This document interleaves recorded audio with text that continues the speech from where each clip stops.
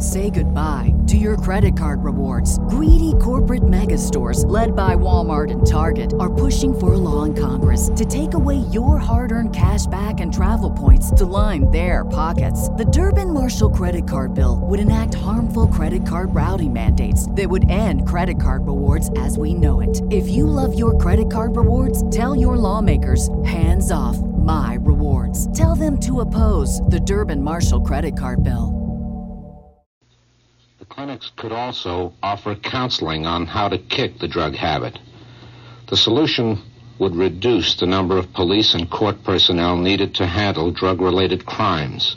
The number of crimes would decrease. Some feeling of safety would return to the streets of New York.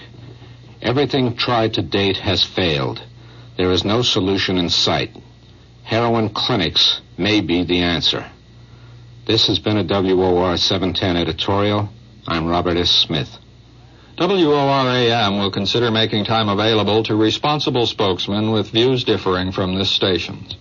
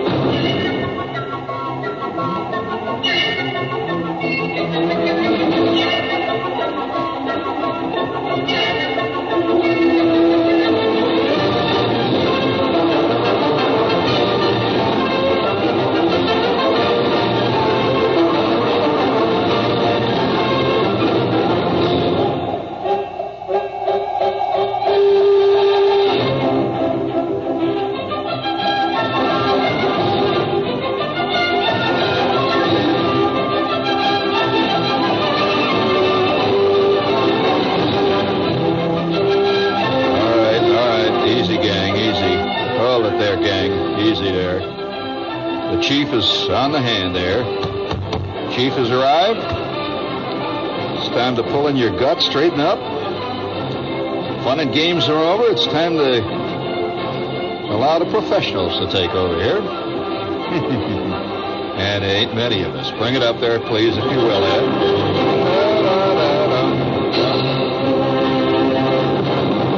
All right, now, just as I promised, in spite of the fact this is Monday, just as I promised, this is another one of the series of 3 or 4 shows that I'm doing that are the result of the fallout of the general effluvia dandruff of a trip around the world I took about a week and a half ago. And I mean a week and a half ago. It was exactly 7 days I went around the world. You know, I've talked, and don't immediately write me, as many people do. Say, they're just doing what all the ridiculous American tourists do. They try to see the world in 10 minutes.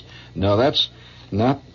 You're way off base there. That was what I wanted to do. In other words, I wanted the curious experience that a say round the world endurance flyer gets, or somebody who is attempting to set a record gets when he's involved in some vast project. And let me tell you this, flying around the world is one of the most tiring things that I've done in a long time. It really, you'd think, flying in a jet plane, you think, gee, groovy, you sit there and they ply you with martinis, and I want to tell you, after about 3 or 4 days, you are really beat. And of course, there's a combination of things that go to make that up. And that, I suspect the most insidious is what has become known to most jet travelers, is that jet lag.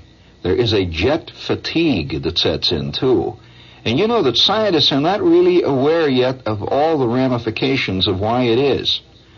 For example, what subtle and curious things happen to the human body hurtling along through the upper atmosphere at around 35 to 40,000 feet at 600 miles an hour in a pressurized cabin. What does this do to you? On the surface, really nothing. Your heart is the same and your respiration is the same, but yet, astronauts have found that traveling in a pressurized atmosphere, of course, they're in a weightless condition. That adds some rather interesting ramifications to it too. But they definitely have a profound fatigue which sets in after a comparatively short time. And traveling around the world has a few elements of that. In fact, there's been some talk about whether or not problems arise when, say, a politician, let's just say, for example, a head of state, travels to another country for a conference, and he travels, let's say, 12,000 miles to get there. And that's very possible today. A guy takes off from, say, a place like Germany, and the next thing you know, he's flying to, let's say, Peking, or he's flying to someplace like that. He's traveled a long distance. He's gone through several time zones. He's been at a high altitude. He's been traveling at a very high velocity. What does it do to his judgment in that when he arrives? What kind of curious things result? Well, I can tell you this. You get an odd sense of almost like looking at the world through the bottom of a Coke bottle. It's not that things are specifically physically distorted. It's that your mind skates over the surface of things and picks up some very odd and, interestingly enough, some quite profound insights, which you might not have had you traveled at a much more leisurely pace.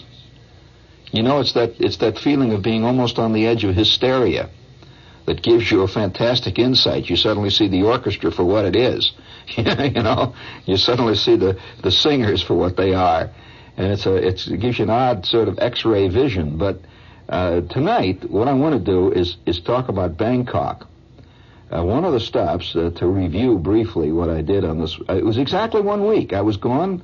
I left on a Sunday and got back on a Sunday. Exactly 1 week, and I did circumnavigate the globe. When I say fly around the world, I meant fly around the world.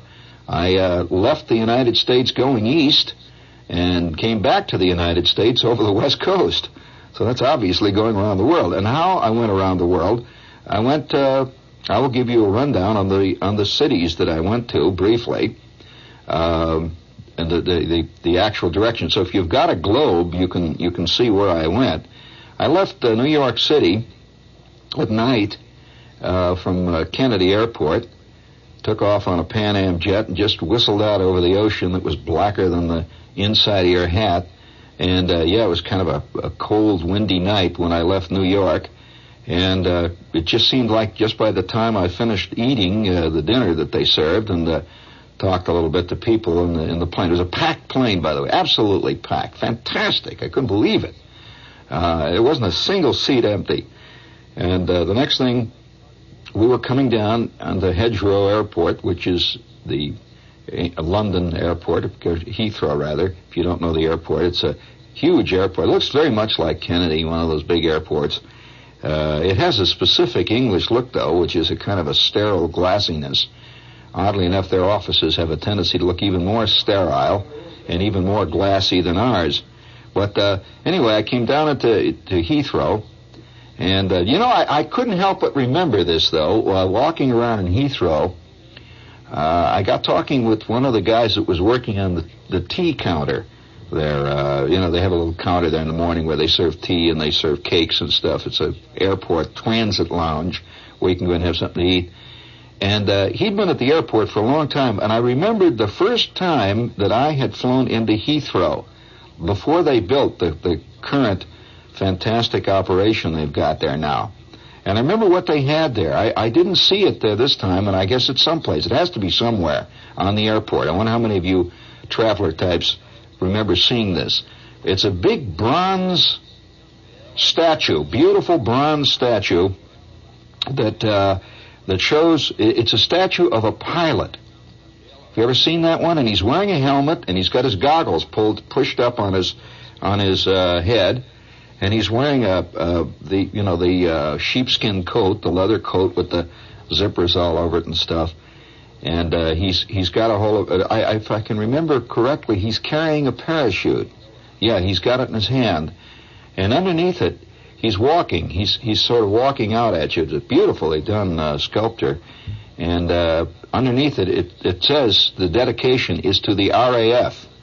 It says to those who gave their lives for the many and the few and all. You remember the famous quote of the RAF, and many of them flew from Heathrow, during World War II. But that was at the entrance of the old airport, that great statue. When you came in there, you'd walk in and you'd see this tremendous statue of the RAF pilot going out to his plane.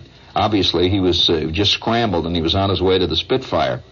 Well, I got talking to this guy in the airport there, and he said he was around at the airport. I asked him if he was in the airport worked in there at the time. And he said yes, he was a mechanic in the RAF, and he was working with a squadron of Hurricanes, but he was not at Heathrow. He was at some other place in England.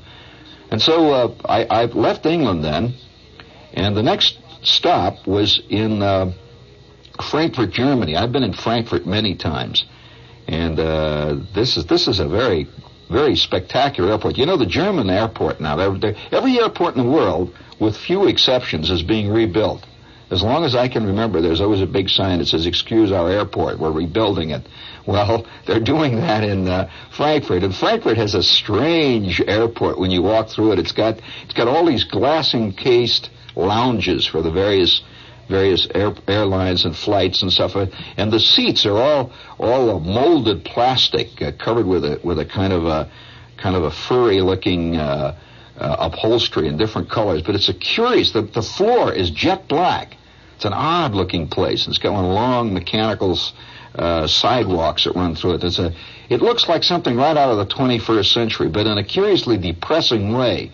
I think it's because of the black floor. The black floor gives everything a kind of a somber, odd look, like the whole thing is made out of obsidian. Well, then I took off from Frankfurt, and the next stop, now I'm really getting into the exotica. The next stop was Istanbul. And, of course, you come in over the water. And I remember being half asleep and looking out of the plane, flying in over after we had flown over Yugoslavia. You fly in over Yugoslavia, and you fly in through various parts of Poland, very wild-looking country. And now the next thing you see is Yugoslavia, and then bam, you're in Istanbul. And of course, Istanbul has played a part in the mythological world of the moviegoer for a long time. Everybody is on the Orient Express at one time or another. If it isn't Sidney Greenstreet, it's Peter Lorre. If it isn't Peter Lorre, it's Humphrey Bogart. Sometimes all three. And they're on the Istanbul Express or the Orient Express, and you see the minarets and the mosques, and you really know you're getting there. Well, I didn't spend any time in Istanbul. I had my choice of cities I want to really spend time in, and I'd been in Istanbul a couple of times, so I wanted to get on. And the next airport after Istanbul was Lebanon, was Beirut.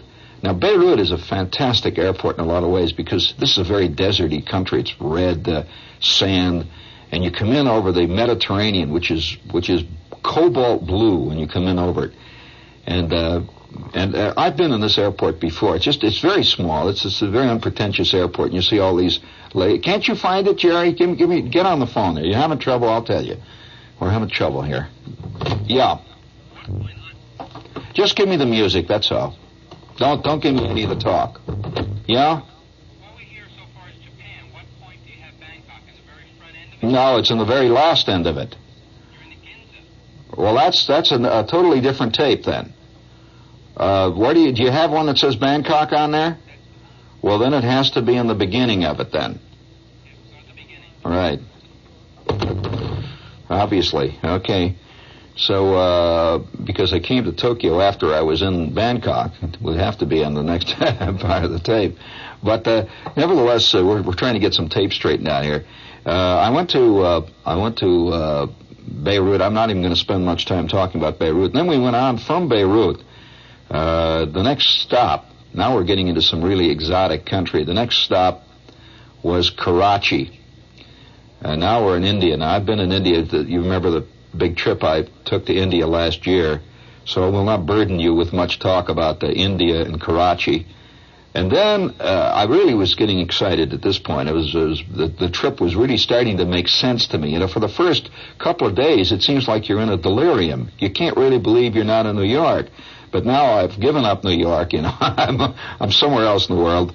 Not exactly, I don't know. And the thing that you're constantly aware of in a world travel. By the way, I have to make a postscript before I go any further.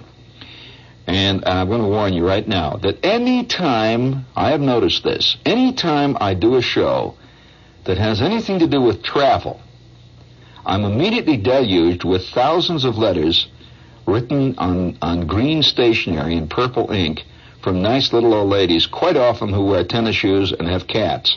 I don't know what there is about travel that gets elderly ladies, but they just are out of their bird over it. I don't know what it is. There must be something Freudian. It's a substitute for something else, maybe, but this is WOR New York, speaking of elderly ladies. But nevertheless, I constantly get these letters that say, "Dear Mr. Shepard, all those other ridiculous things you do, you might as well give up because I love your travel shows." I have never gotten a letter. Well, very rarely. I shouldn't say never. I've never gotten a letter about travel shows that I've done from men. And I want to make another observation on the whole travel scene. I would suspect that the travel industry is based a good 95% on women. And mostly ladies of what the French call a certain age, and also ladies of certain means. And wherever you go in the world today, and this is a curious thing, wherever you go, it's curious to me. I don't suppose it is to a travel agent, but wherever you go, can't you find it? Have you got it or not? Just say yes or no. No. Okay, then we'll kill the tape. No tape, then. We won't worry about it if you can't find it. It's on there, but if you can't find it, we won't mess around with it. So, nevertheless, I don't see why you can't find it. You just can't find it. Is that it? Well, then why don't you turn it over and look on the other side, Jerry? If it's all Ginza, it's not all Ginza. The whole tape is not Ginza. I'll guarantee you that. Well, look, I mean, what's the point of talking about it? Yeah. The tape begins with a ball game in Japan, and it goes all Well, then that's all. Then it's just mislabeled, Jerry. the side that says Iran. Yeah. Yes, please. No. Try the Iran tape. The end of the Iran tape. But just try all the tapes, Jerry. That's all you have to do. I don't have to tell you to do that. Yeah, there is something on Bangkok in there. It's up to you to find it. But nevertheless, excuse us here. We're having a little hassle in the middle of our discussion. But it's fascinating to me about travel, you know. Before we go any further, Jerry, do you have that Portuguese music in there, please? Let's get on with some of our work here. Okay, let's hit that business. If you like to travel, friend, just give it a hit. Oh, man, you're listening to Portuguese music. By the way, that is one of my favorite countries in the world, and it's odd that I'm doing a travel show tonight. But one of the greatest travel buys that I know anywhere in the world, believe me, is a fantastic, incredible 8-day fly and drive tour of Portugal. Now, that means you get a car and you drive all over the country. And it only costs you $270. Now, that's only good till the 30th of April. That's this month. And April is a fantastic month in Portugal, by the way. And, man, you could be driving along on one of those beautiful Portuguese roads along the coast and having a little of that lobster and that wine. And it's $270. It's hard to believe it. And that includes economy round-trip airfare. Now, think about that, man. You spend that much just walking around some days. And I would like to suggest you find out about it real quick because it only goes to the 30th of April. Call the people at TAP, that's the Intercontinental Airline of Portugal, for complete details. And do it now, man, because those planes are filled. The number in New York is 421-8500, and the sale ends on Portugal the 30th of April. Bring it up there, man.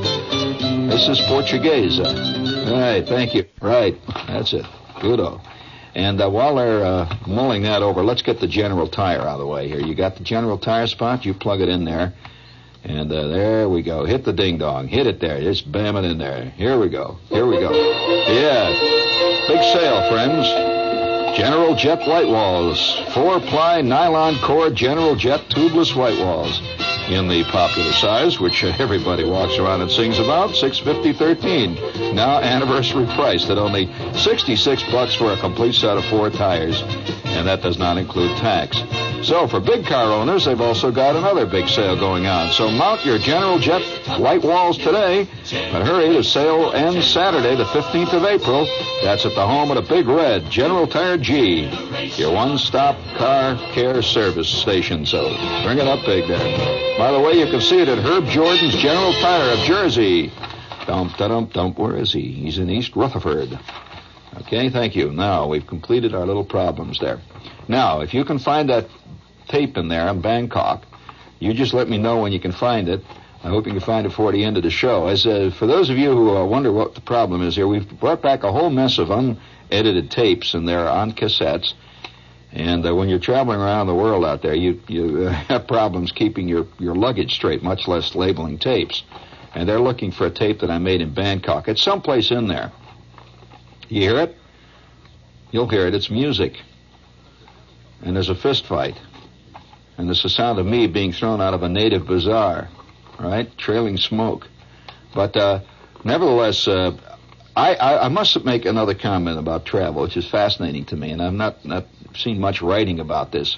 I would venture to say that 95% of the travelers you see in very out-of-the-way places are not young, hip college types, which you would expect. If you were innocent and didn't know much about traveling, you would expect that. Not so. That in the most exotic places that I've been in the world, I generally see crowds of ladies with blue hair, very expensive luggage, tromping around the country behind a guide. And he's pointing out the local monuments, the local bazaar. And they're dogged about it. I mean, they're absolutely dogged. And these ladies usually wear space shoes, and they've got that grim leather face of a lady. But by God, she's going to see the world before it's too late. And she's tromping around, usually great piles of souvenirs and stuff in bags and baskets with her. And she's often traveling with another lady who looks exactly like her. Now, they're retired school teachers generally, or they're retired ladies who clip coupons. Or whose husband finally said the hell with it all, and he left this veil of tears and left the whole ball of wax to them. He finally took off. Now that's probably a good 75% of the people that travel. The other little group of people are a large number of ladies, also of a certain age, and they are being trailed at a respectful distance by a very tired, irritated husband who's being dragged on this trip. You see this everywhere you go. He's sort of, and you see him in tourist buses. You see them all lined up out in front of the hotels. They're getting ready for the tour number 3, which is going to take them to the hashish joints, and they can see a real opium joint and all that stuff. And the husband has this very sad, that's part of it, but there's music in there, Jerry. I don't know which side, Jerry. How the hell do I know? I was recording that stuff in hotel rooms, and I don't know which side it's on. But I wanted you to hear some of the stuff that went on in Bangkok. Now, I'm going to get on to Bangkok. I'm not going to bother you anymore with that stuff. Whether you get the tape on or not is immaterial to me. I'll just go on and do what I do. Now, in Bangkok, when you land in Bangkok, to begin with, as you come into Bangkok from the direction that I came in, you fly over Burma. You fly over some very, very wild country. I mean, the kind of country that if the airplane ever went down, they simply wouldn't hear from you again. That's the end of the ball game. You fly in over mountain ranges. You fly in over river deltas. One of the most... One of the most... That isn't it, but that's all right. It'll do. One of the most... there's dances, Jerry. People dancing and guys playing horns and stuff. Not just the radio show. But I'll use that. So when you come in to Burma, over Burma, you come in over this river delta, several deltas. In fact, the pilot that was flying us had a sense of history. Not many. Well, he did, you know. And I personally, I'm not like a lot of people who seem to resent the pilot saying anything when he's flying. Most people tend to think of pilots as sort of glorified bus drivers. They are not. These are highly trained professional men, and most of them are extremely, especially on the overseas routes, are very worldly men. These are guys who maybe for 20 years have been flying to all the ports of the world, and many of them speak 2 or 3 or 4 or 5 languages. They're highly literate men. And this particular pilot got on the PA system a couple of times, and he was describing the country over which we were flying, and one of the places that he pointed out was the Irrawaddy River. Now, do you know anything about the Irrawaddy? Well, this is a famous river that flows down through parts of Burma and that, and it was part of the world of Joe Stilwell. I had just finished reading a great book, by the way, and I would recommend it to you, the Stilwell Papers, the Stilwell Experience, the China Experience, by Barbara Tuchman. Joseph Stilwell's, the story of Joseph Stilwell, the general. Fantastic story. And you'll understand a lot more about why we're in problems in China and the entire Middle East if you read this. Well, anyway, the Irrawaddy River is a famous river. And a lot of battles took place in World War II in and around the Irrawaddy River, including battles that involved Merrill's marauders, many types of commando raids, the Japanese. It's the Burmese jungles is what it is. And in fact, it's the same country that the bridge of the River Kwai was about. And we flew in over that. And by the way, just outside of Bangkok, speaking of the River Kwai, is the river where they did this movie. Did you see the movie, David Lean's movie, The Bridge on the River Kwai? Well, that was photographed. There's a tour that you can take out of Bangkok that takes you right to this river, and this river is, of course, it's a typical jungle tropical river. And come on, you guys, let's quit talking about it. Let's get to work here. And the jungles are absolutely impenetrable when you fly over them. They're just fantastic. And so the pilot was describing the scene as we flew in over it, and I had read a lot about that world just before I flew into it. And so it was really interesting to me. And then we came into Bangkok, and Bangkok Airport is, for a modern airport today, it's rather small. It's just a couple of strips. And it lies on the outskirts of Bangkok, which is a big, flat city. When you come in, you can see water glinting everywhere. The city, a large part of the population of Bangkok, lives on water. This is the place where the famous floating market is. And one of the great tours, in fact, one of the great experiences as a tourist, is to take that morning trip. It leaves around 6 o'clock in the morning.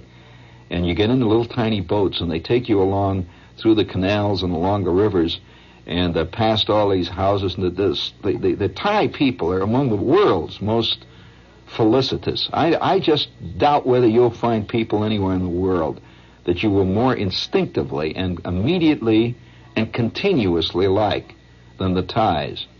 They have the kind of attitude and the kind of, I suppose you might say, the kind of personality that you would often associate with the hobbits. You know, The Ring, the hobbits. You'd think they live in Oz. And their country is a little bit like Oz, especially Bangkok. Because everywhere you look, there's these beautiful temples and this strange, otherworldly Oriental quality. But isn't the Oriental quality of the Japanese or the Chinese? It's almost it's almost so theatrical that you tend to begin to believe that was put up there for you to see it, for a tourist. But after a while, you realize it's true. And everywhere you look, you see little hanging mobiles. They love hanging things that just hang with the breeze blowing. And it's a very hot city, by the way. The temperature, every time I've been in Bangkok, it's been in the 90s. But it was pleasant this time. It wasn't that hot, but it was a pleasant heat. And the hotel I stayed at had a fantastic pool, and all these Middle Eastern types and all kinds of intercontinental travelers were lounging at the pool. And I want to tell you this, America, if you think you've seen some bikinis, friends, around the world, they have got bikinis that you have to concentrate to see. The bikinis. I mean, I'm telling you. It's incredible. And so here are all these people lounging around the pool. The temperature's 85, 90, 95 degrees, lush, tremendous tropical foliage all around you, and you can hear birds at night. In fact, there's some stuff in there that I recorded at night. If we can ever find it, I'll have it sometime during the week. I'll find it. But there's night birds that I recorded in Bangkok, late at night.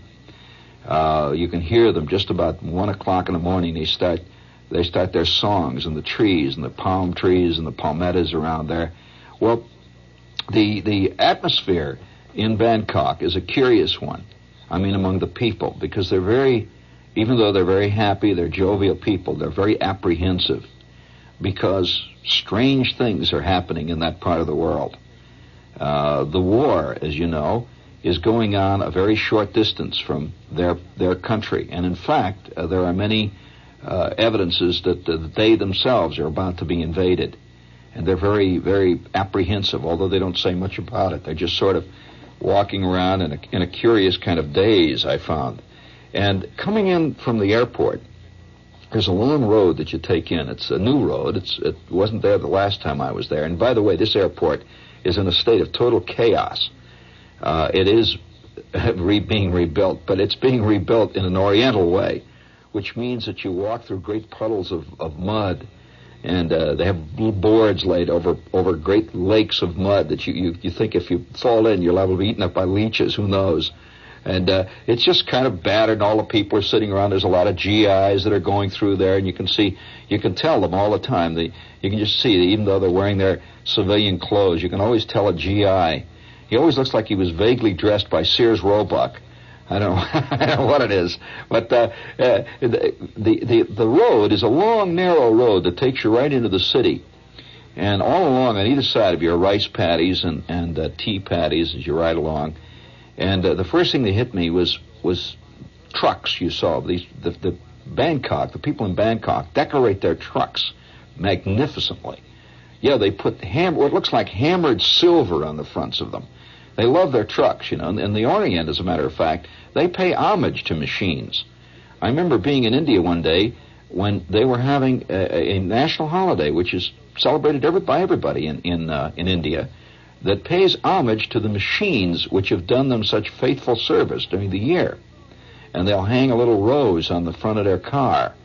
Girls in offices will put a little ribbon on their typewriter. Yeah, it's kind of an odd little thing, which we don't even think of here. But their trucks are all decorated yellow, and they have green and blue, and they put what looks like great big silver eagles on the side of them, and enormous silver scroll work on the hood and the dashboard. And every 4 or 5 miles, you'd see 7 or 8 trucks filled with Thai soldiers who are tiny. By the way, these people are very small. You feel like you're a giant when you're in Thailand. I don't care whether you're small for our country. You're big in Thai, in the world of the Thai. They're tiny people. Not many of them are much more than a man, maybe be 5 feet 3 or 4 or 5, and the tall one is 5 feet 6 or 7. He's really tall. The girls are tiny and absolutely exquisite. They're just magnificently beautiful girls. And so I'm taking this limousine in, and it was just a little truck, actually. It's a great word, limousine. But we're riding through the town, and it's such an exciting place to go into because there's a great life among the Siamese and the Thai, and they're very happy. The whole feeling of the city is upbeat. It's a happy place where you go in and out of stores. And their movie houses, by the way, are incredible. They're fantastic, great, huge pictures of the picture that was playing there, by the way, at the time was a picture that's currently playing pretty much in the States here. It's Dirty Harry, as a matter of fact. Have you seen it? With Clint Eastwood, isn't it Clint Eastwood? Yeah. And here's a gigantic picture of Clint Eastwood. Well, I knew it was Dirty Harry, but they had it written in Thai. You see the squirrely letters all underneath it there. A gigantic lurid. They go for great lurid posters of movies. And the Siamese movies must be something else because they're lurid posters of one I remember specifically of a guy beating another guy. And he's lying on the ground. He's got this they all look like illustrations for really bad True Detective type magazines, painted in yellows and reds. And here's this guy laying on the ground. And he's looking in terrible pain, and the other guy's beating him. But what is he doing? He's beating him with a bicycle. Now, that's a curious Oriental touch. Yeah, he's got a bicycle. He's beating him with a bike. Well, all right, that must be some big scene in the movie. And nevertheless, when I got into town, I couldn't recommend the visit to Bangkok too highly. And I'm afraid that in a few years, it'll have to be. It's just in a few years, with the influx of great numbers of people going through and various wars and invasions that are happening in that area, the Thai people will join the rest of the human race. They'll become like the rest of us. It'll have to be, surly, knocking down a buck wherever you can, the whole bit, which you find in the rest of the Orient pretty much. But at this point now, they are the genuine nation of flower children. They really are. Beautiful people. And so when I got into town, I began to do everything that I always wanted to do in Bangkok, which is a lot. By the way, there's a lot of great stuff to do in Bangkok. The nightclubs, the nightlife is really swinging in that town. And they have magnificent dances and stuff. It's just a great place to do things because there's always something happening. And you have a tape of the TTV radio? Well, this is an example of what they hear in Thailand. This is a radio station, TTV radio. And the first thing I did, I turned on the radio, and here's what you hear in Thailand. Just hit the button there.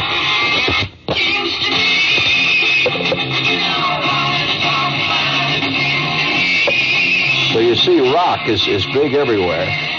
And this is rock is being broadcast in Thai radio. And you'll hear them make his spots.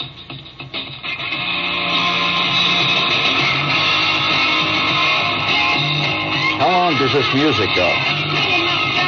You don't know. Hello, 1, 2, 3, 4. All right. Hello, test. There I am testing my tape recorder. Let's just wait till he comes on. Cue that up in there, Ed, to where he's talking, not just the music. You'll find that the announcer, because rock is just being played constantly there. It's very difficult to hear actual Thai music being played on the air there in the town. Yeah, what do you got there now? More rock. We'll go past the rock.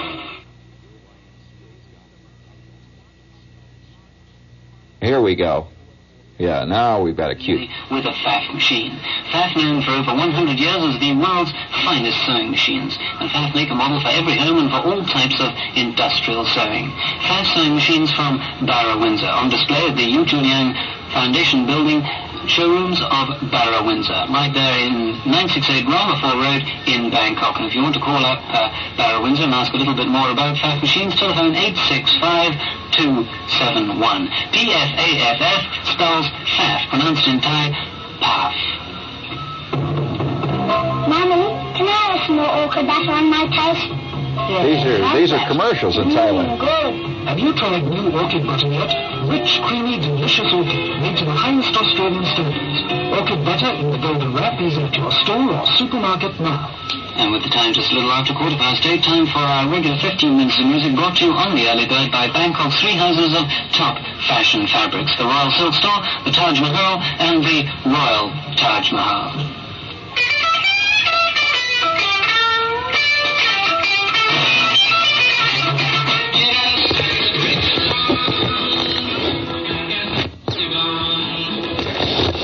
Okay, fine. Now that just going a little further on that, and you'll find there's a lot of other stuff in there. Just keep going in there. Now, that was a 15-minute. That was early morning. That's wake-up time. That's the John Gambling of Thailand. Yeah, he's very popular, and I just wanted to hear him because you see everybody talking and they listen in the morning. He's got a very clipped British accent, as you can tell, and he is loaded with commercials. And that's a typical example of the kind of radio that you hear all over that area. And that's one of the big Thai radio stations.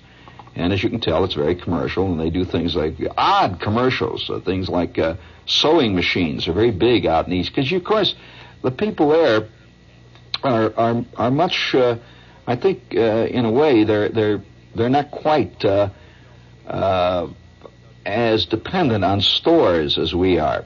So making your own clothing is a very big thing throughout large parts of the world.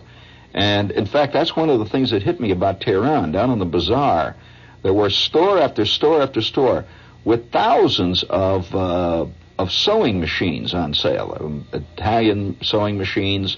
That was an Italian machine he was selling there. The Pfaff is an Italian machine.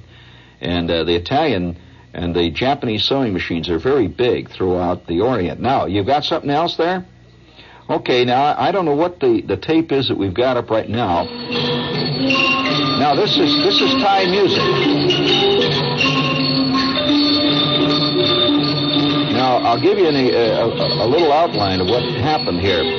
I went into a restaurant where they were having, it was native Thai music and native dancing.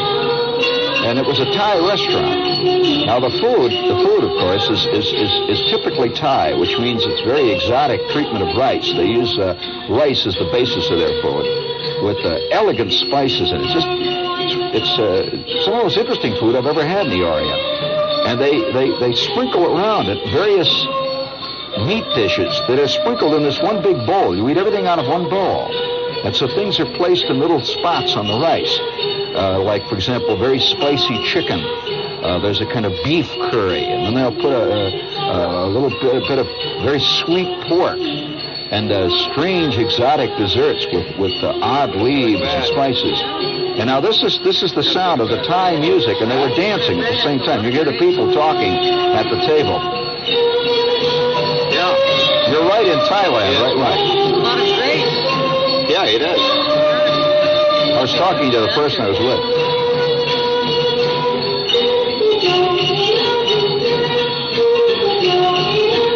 And they wear exotic costumes when they dance, gold embroidery, and almost all of their dances involve the hands. Their hands fly like flocks of birds.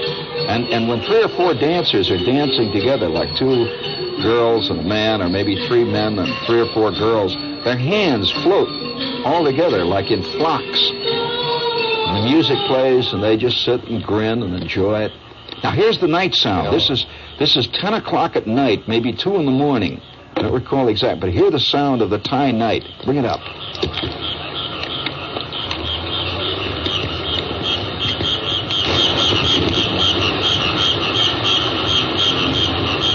That's the sound of a tropical city. Night sounds in Bangkok, Siam.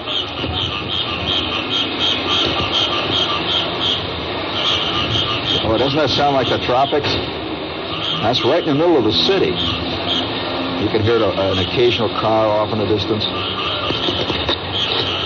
And the sky is like velvet there. You're in the middle of the tropics. You're not far from the equator. And it's warm and lush. You can smell flowers just drifting in, and off in the distance you can smell the river. You can smell just the edge of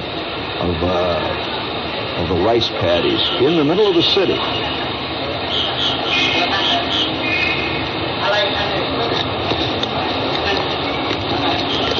And a couple of Thai men walk past me. Hear them talking?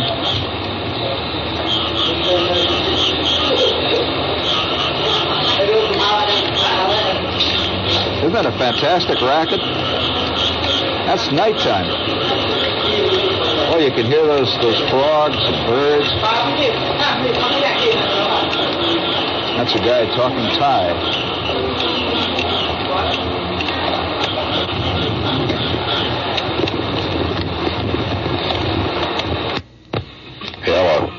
Hello. Bangkok. Yeah, that helloing stuff in there is me checking my tape recorder, making sure it was modulating. But that's the sound of nighttime, deep night in Bangkok. And I'm glad that I have it on tape, and I have a lot of other things in that country on tape, because have you noticed that the sounds of a thing bring it to life much more than pictures? Now, just hearing that sound of nighttime in Thailand, I mean, it's eerie how you can sense You can practically feel that you're there. No picture could ever do that. There's no way. Yes, I am. It's lying out there now. And by the way, their exactly time differential is exactly 12 hours off of ours. So if you're listening to this at 10:15 or 10 o'clock at night, it's 10 o'clock in the morning there. And the buses are starting to roll, and the people are out walking. And the time almost all seem to dress pretty much the same when they're on their way to their office. They have snowy white shirts, spectacularly white, very starched. And they wear black, very tight pants. That's it. And they walk very efficiently on their way to work. You see a few bicycles, thousands of Datsuns, and Toyotas, millions of Subarus, all kinds of Japanese cars whistling up. Now, you rarely see an American car there in that country. And the heat, you could smell the flowers. You see pictures of Japanese or other Siamese fighting fish everywhere. That's one of the symbols of Siam. And they have mobiles made of fighting fish. And you could see windows full of silk. And those strange little odd happy people who are curiously worried now. Bangkok. This is WOR New York. You stay tuned for Lester Smith and the news. News in detail on the hour from the WOR newsroom. The South Vietnamese Military Command denies any knowledge of mutinies or defections by its troops battling Vietnamese communists in the 12-day-old enemy offensive. A spokesman said a couple of hundred troops are missing, but he said it is presumed they were killed or captured. North Vietnam had claimed that mutinies and defections of Saigon government officers and soldiers have occurred on the northern front in Quang Tri province. Referring to its 56th Regiment, the South Vietnamese spokesman said little is known of what happened after the regiment was overrun at Firebase Carroll in the initial enemy drive through the demilitarized zone. Viet Cong units attacked a South Vietnamese ammunition dump 8 miles east of Saigon. They set off an explosion that rocked buildings in the capital. One Viet Cong was reported killed, but there were no reports of other South Vietnamese casualties. Sources said that about 25% of the ammunition in the dump was destroyed. Earlier reports said the explosion was a floating ammunition barge. Defense Secretary Melvin Laird said the United States is reinforcing its air and naval units in Indochina as insurance against a communist takeover of South Vietnam. But the Pentagon continues to insist that no... Say goodbye to your credit card rewards. Greedy corporate mega stores, led by Walmart and Target, are pushing for a law in Congress to take away your hard-earned cash back and travel points to line their pockets. The Durbin-Marshall credit card bill would enact harmful credit card routing mandates that would end credit card rewards as we know it. If you love your credit card rewards, tell your lawmakers, hands off my rewards. Tell them to oppose the Durbin-Marshall credit card bill. Everybody in your crew identifies as either Big Mac Burger, McNuggets, or McCrispy Sandwich. But you're the Filet-O-Fish Sandwich all day. That crispy fish, that savory tartar sauce, that melty cheese, that pillowy bun. Yeah, you get it. Every time. And if you love the Filet-O-Fish, right now you can catch 2 of the classics you love for just $6. Limited time only. Price and participation may vary. Cannot be combined with any other offer. Single item at regular price. Ba-da-ba-ba-ba.